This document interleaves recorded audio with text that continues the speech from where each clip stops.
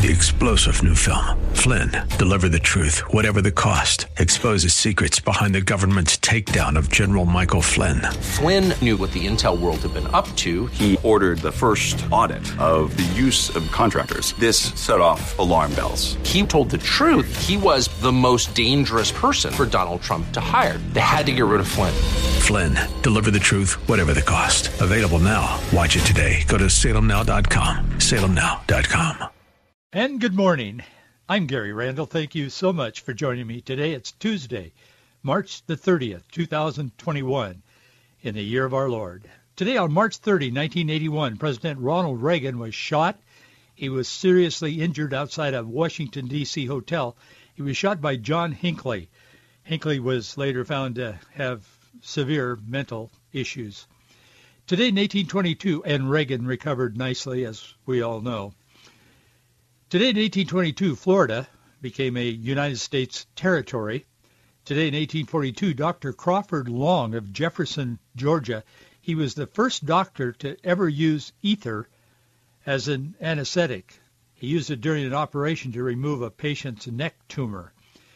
Today in 1867, U.S. Secretary of State William Seward reached an agreement with Russia to purchase the territory of Alaska. He offered Russia $7.2 million. His deal was so ridiculed across the country and in Washington, D.C., that purchase became known as Seward's Folly. However, Billy Seward had the last laugh, didn't he? We all know that the resources in Alaska are probably worth a whole lot more than $7.2 million. Today in 1870, the 15th Amendment to the U.S. Constitution, which prohibited denying citizens the right to vote and hold office on the basis of race, that was declared in effect. And today in 2009, President Barack Obama asserted unprecedented government control over the auto industry. He rejected turnaround plans that had been presented to the government by General Motors and Chrysler, pushing them toward the possibility of bankruptcy. Today in 2010, President Barack Obama again signed a single measure sealing his health care agenda, his Obamacare, and making the government the primary lender to students for student loans, cutting out the banks, cutting them completely out of the process. Yesterday I mentioned that this is Holy Week. I think most of us, all of us, are aware of that. On Sunday we remembered and celebrated in churches across America and around the world, Palm Sunday, Jesus' triumphant entrance into Jerusalem. Yesterday I talked a little bit about what Jesus did on Monday of this Holy Week. I told you we kind of keep track of what he did this week. Of course, we know what happened on the weekend, the coming weekend. They thought they had killed him, but they were wrong. Hours later, they found he wasn't dead, but he was risen from the dead. But during the week, he did some interesting things that I think there's something that could be drawn from just following Jesus on this last week of his human life, so to speak. He was and is God, but he was also man for this period of time. But what he did on Tuesday, today, back then, he left Bethany. He had spent the night last night in Bethany. He left Bethany. He went back to that fig tree that he had cursed yesterday. He looked at it, and it was all withered. He gave a teaching on faith. Then he possessed the temple, its precincts. He confounded and pronounced some woes on some of his enemies, the enemies of what would become the cross, the salvation, the enemies of God. He was very direct, straight talk, very direct. He left the city. On his way out of there, back to Bethany, he gave what we call the Olivet Discourse. And while Jesus was traveling back to Bethany to spend the night there again tonight, Judas began bargaining with Sanhedrin to betray Jesus. Tonight, Jesus spent the night in Bethany again. Where do we get all of this? Well, it's from today's itinerary of what Jesus did. Is from Matthew chapter 21, verse 20, Mark 11:20, Luke 20:36, and John 12:20. That's where we got it. Wasn't my research. It's just there in the Bible. Tomorrow we'll revisit Jesus' itinerary, but this is probably one of the most important weeks, and certainly this weekend the most important event in all of human history. The birth of Christ in Bethlehem and the resurrection of Jesus Christ from the dead on Easter Sunday morning. I want to talk to you a little bit about the battle, the evil that's going on in our world today. It was going on in Jesus' day for sure. We'll see more of that as we progress through this week. And then on Friday, talk a little bit about Easter and the resurrection. Evil was crushed because of Christ's resurrection, but evil is at work. It will finally be cast, Satan, into the lake of fire. But there is evil in the world, and it's real, and it works through people, sometimes knowingly, sometimes they don't know they're being used by evil forces. But nonetheless, evil is in our world today, and we must be aware of it. We must be informed. I want to thank you for your support of this ministry. So many of you write to us and your notes and all, and thank you so much. You don't need to write a note. You don't feel obligated to do so. I look at all the notes. I read them all, in fact. Some of them are long. Some of them are very short. But thank you, and thank you for your generous support. Many of you express a desire. You wish you could do more to help the ministry. And I would and thank you, and I appreciate that spirit. Some of you are able to do more, and you do. And I thank you for that as well. But just do what you can and what you feel God would have you to do with what you have available to you. And that's all we want, is just for you to do what the Lord directs you to do in regards to this ministry. And we're doing the same thing. I'm addressing the issues every day. We originate live.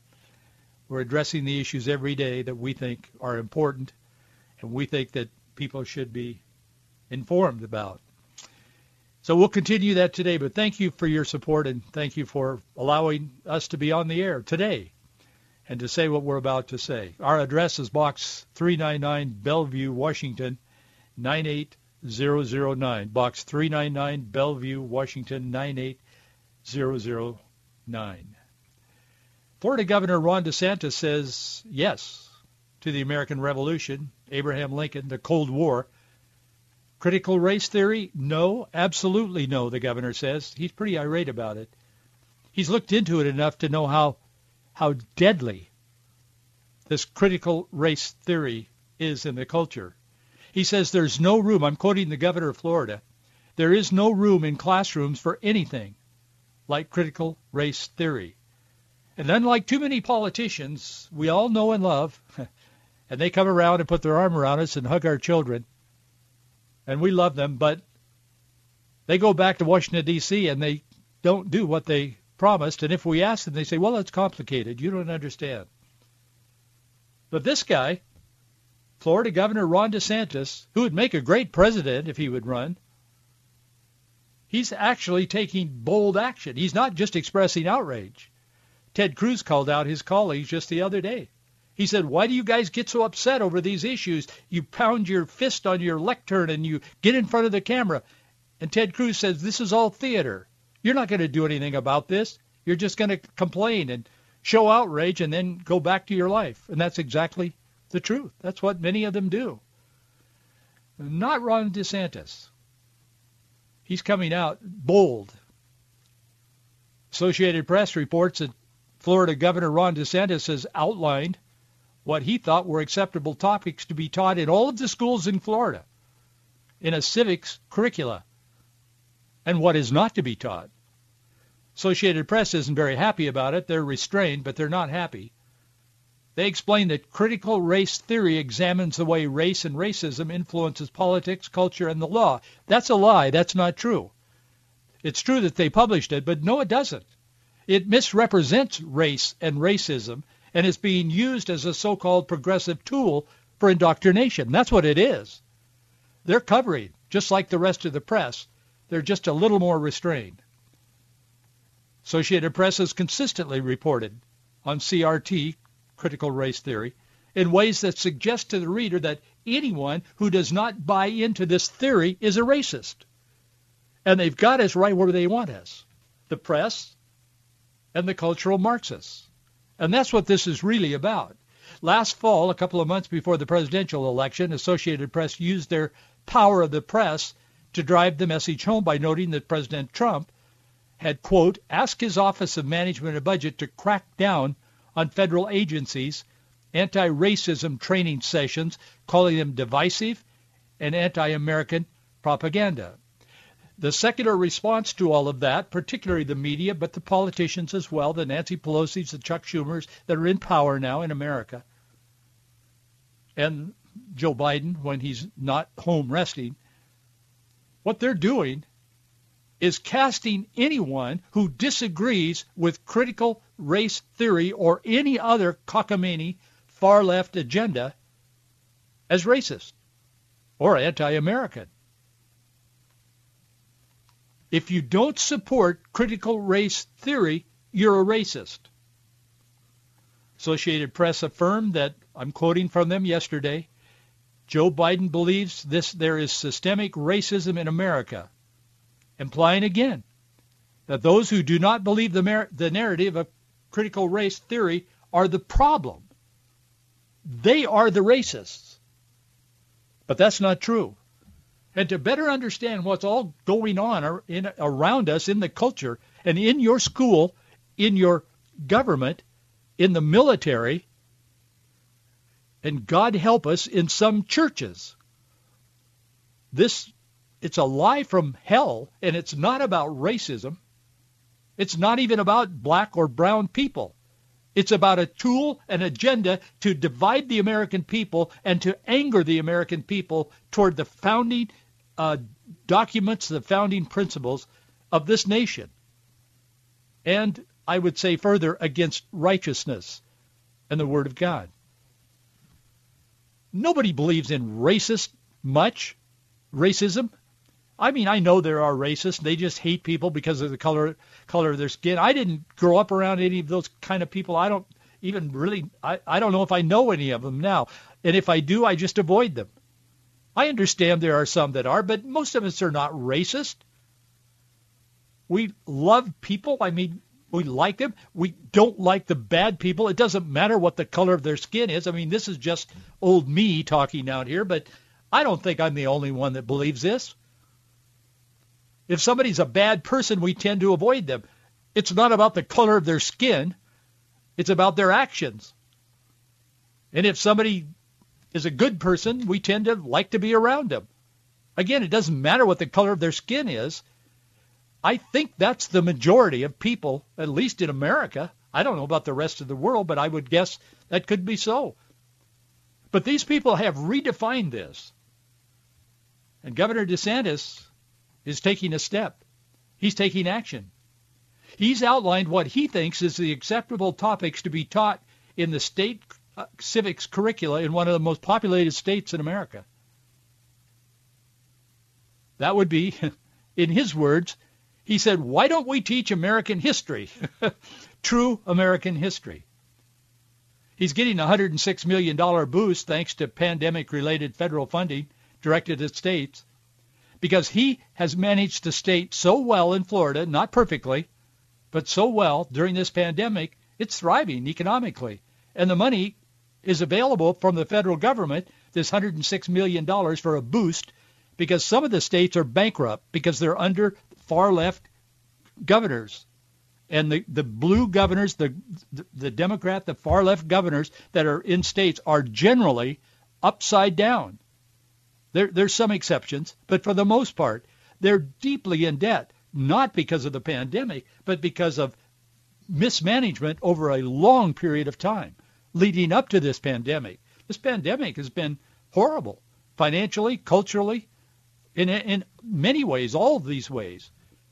But they're not in trouble because of that. They were already in trouble. Now they're using that with a Democrat president to funnel billions of dollars into these and millions of dollars into these cities and states to bail them out.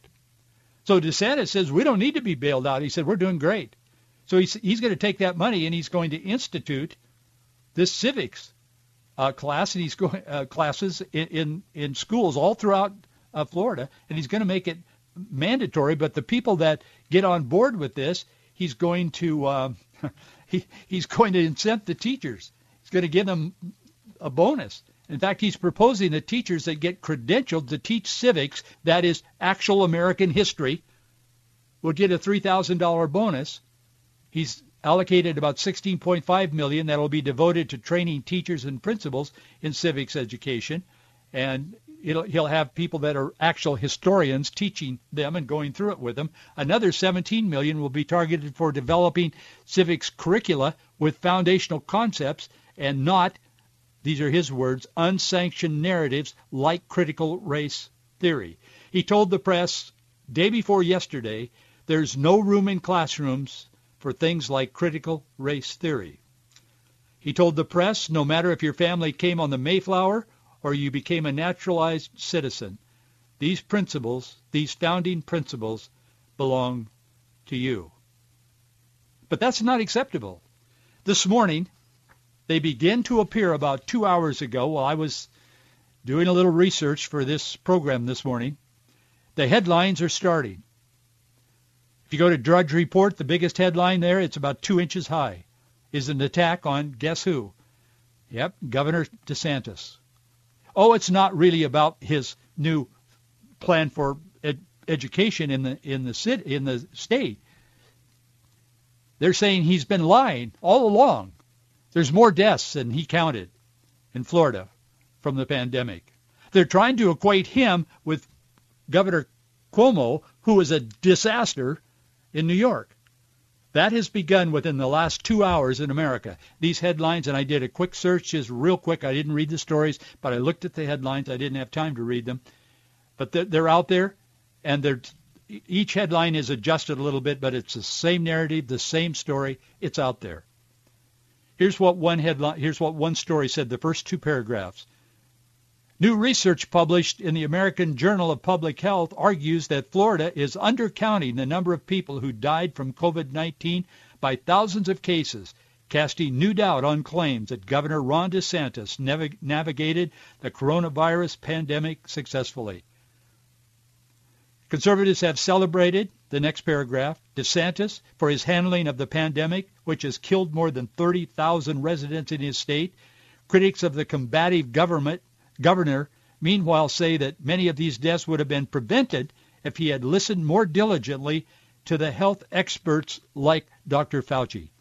DeSantis resisted lockdowns, they say. He downplayed masks and has made it increasingly difficult for localities to institute public health measures of their own. In other words, what they're saying is he's taken leadership and he believes in something. They disagree and they're trying to destroy him. What is this all about? What is driving this? It certainly isn't a concern about racism. In fact, Tucker Carlson said last night on the air on Fox, he said, and I'm quoting him, he said, no one at CNN really cares about George Floyd. He's the trial that started in Minneapolis, as you know. He's the man who died, and the police officer had his knee on his head or neck. But Tucker Carlson said, quote, no one at CNN cares about George Floyd. Their job is to make Americans hate each other.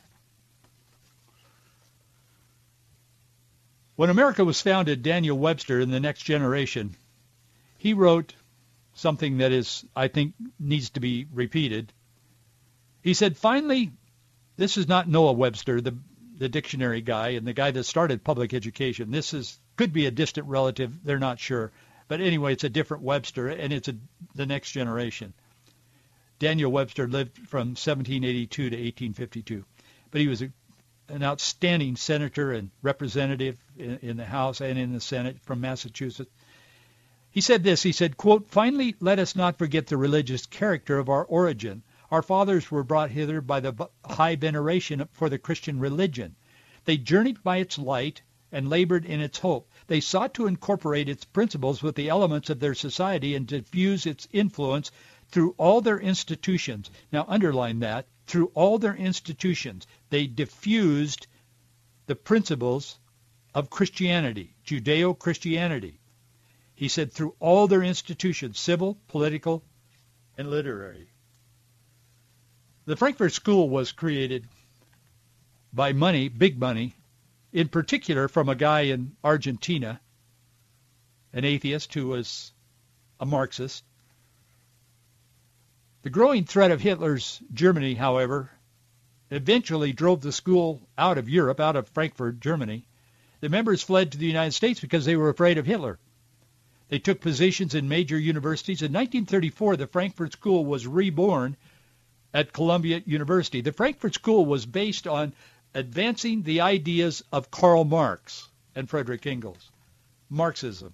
Universities became the institutions from which the school intended to launch its cultural transformation.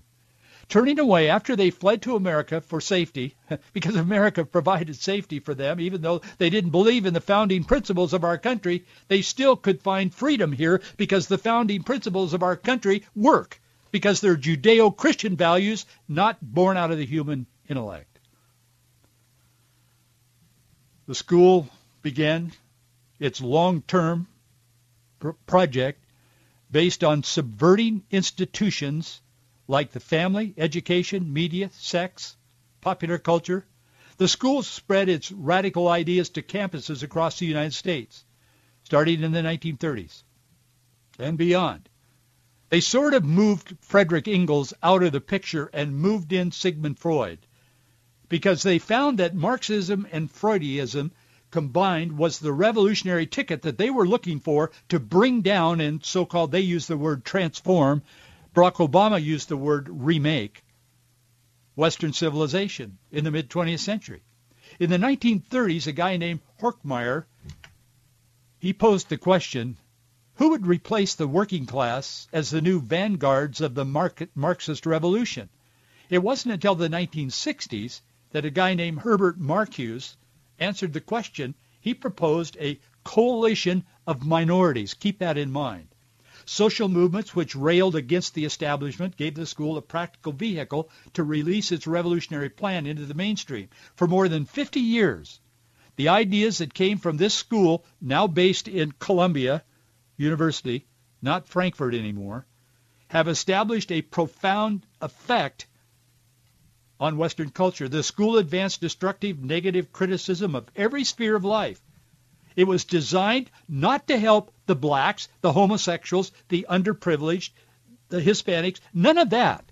This school was designed and is designed to undermine Western civilization and to crush what they saw as an oppressive ruling class because America and the West has been blessed because we embraced Judeo-Christian values. The group continued their work. It's called Classic Marxism. That's what they call it. I call it something different. Paul the Apostle would call it anathema. They intended their policies to spread, these are their words, spread like a virus. Interesting. So critical was the Frankfurt School of Western civilization, it would brand its analysis of all of this. They began calling this in the 60s critical theory. Today, entire academic departments, humanities programs in the United States and Europe are dedicated to studying critical theory or its variants. Many of the students taught by the school in Columbia became teachers and professors themselves in the United States, who in turn taught another generation of teachers and professors, and so on. You get the picture. At Occidental College, where Barack Obama was once a student, their website to this day proudly boasts that their college, Occidental, currently instructs students, I'm reading from their website, in the principles of Marxism, psychoanalysis, the Frankfurt School, deconstruction, critical race studies, queer theory, feminist theory, post-colonial theory. Others educated by this Frankfurt School, a la Columbia, found positions in the media and the government. The process of institutional, they call it entryism. In other words, we enter the society. We don't stand out here and just talk about it. We don't pound our fist and outrage. How can you capitalists do this? No, we're going to infiltrate the culture, and we're going to bring down the culture, and we're going to bring down the principles upon which the culture was built. An Italian Marxist philosopher, communist politician, this Antonio Gramsci, he referred to this. He didn't make this up. Another guy did. It's kind of disputed who actually said this first. Believe me, I've read all the arguments, or a lot of them. But Gramsci quoted this a lot. He would say, we must remain committed to the, quote, long march through the institutions. Pete Buttigieg, remember him, the gay guy who kept kissing his, quote, husband when he was running for president? He is now, he didn't lose, Biden beat him, of course. He lost, he didn't win. But his father was a well-known professor at, believe it or not, at Notre Dame. But his father was well-known for being a student of Gramsci. In fact, he had a Gramsci club, and he taught Gramsci his edition or his understanding of Marxism. That's what he was known for, Pete Buttigieg's father. He just died here about a year or so ago. So anyway, he would teach in all of his spare time this critical theory. Buttigieg is now the Secretary of Transportation in the Biden administration. That's how this, like a virus, creeps into the culture. Keep in mind what Daniel Webster said. They infused, our founders, they infused all of our institutions with the Judeo-Christian principles that gave cover, freedom, and liberty to everyone, whether they even believed in God, in his principles or not. They had freedom of speech, freedom of activity. They enjoyed the freedoms of America, so much so that they fled Germany and came here because they were afraid of Hitler, and they knew they could find safety here. But in the safety of what they sought in America, they are now and have been over the last several generations trying to destroy the very umbrella of safety and liberty and freedom that has protected them while they're doing it. That's why it's so confusing in our culture. I have more to say, but I don't have any more time. Thank you so much for being with me today. We'll continue our conversation. We may talk a little bit more about this soon, but thanks for being with me. I'll see you tomorrow.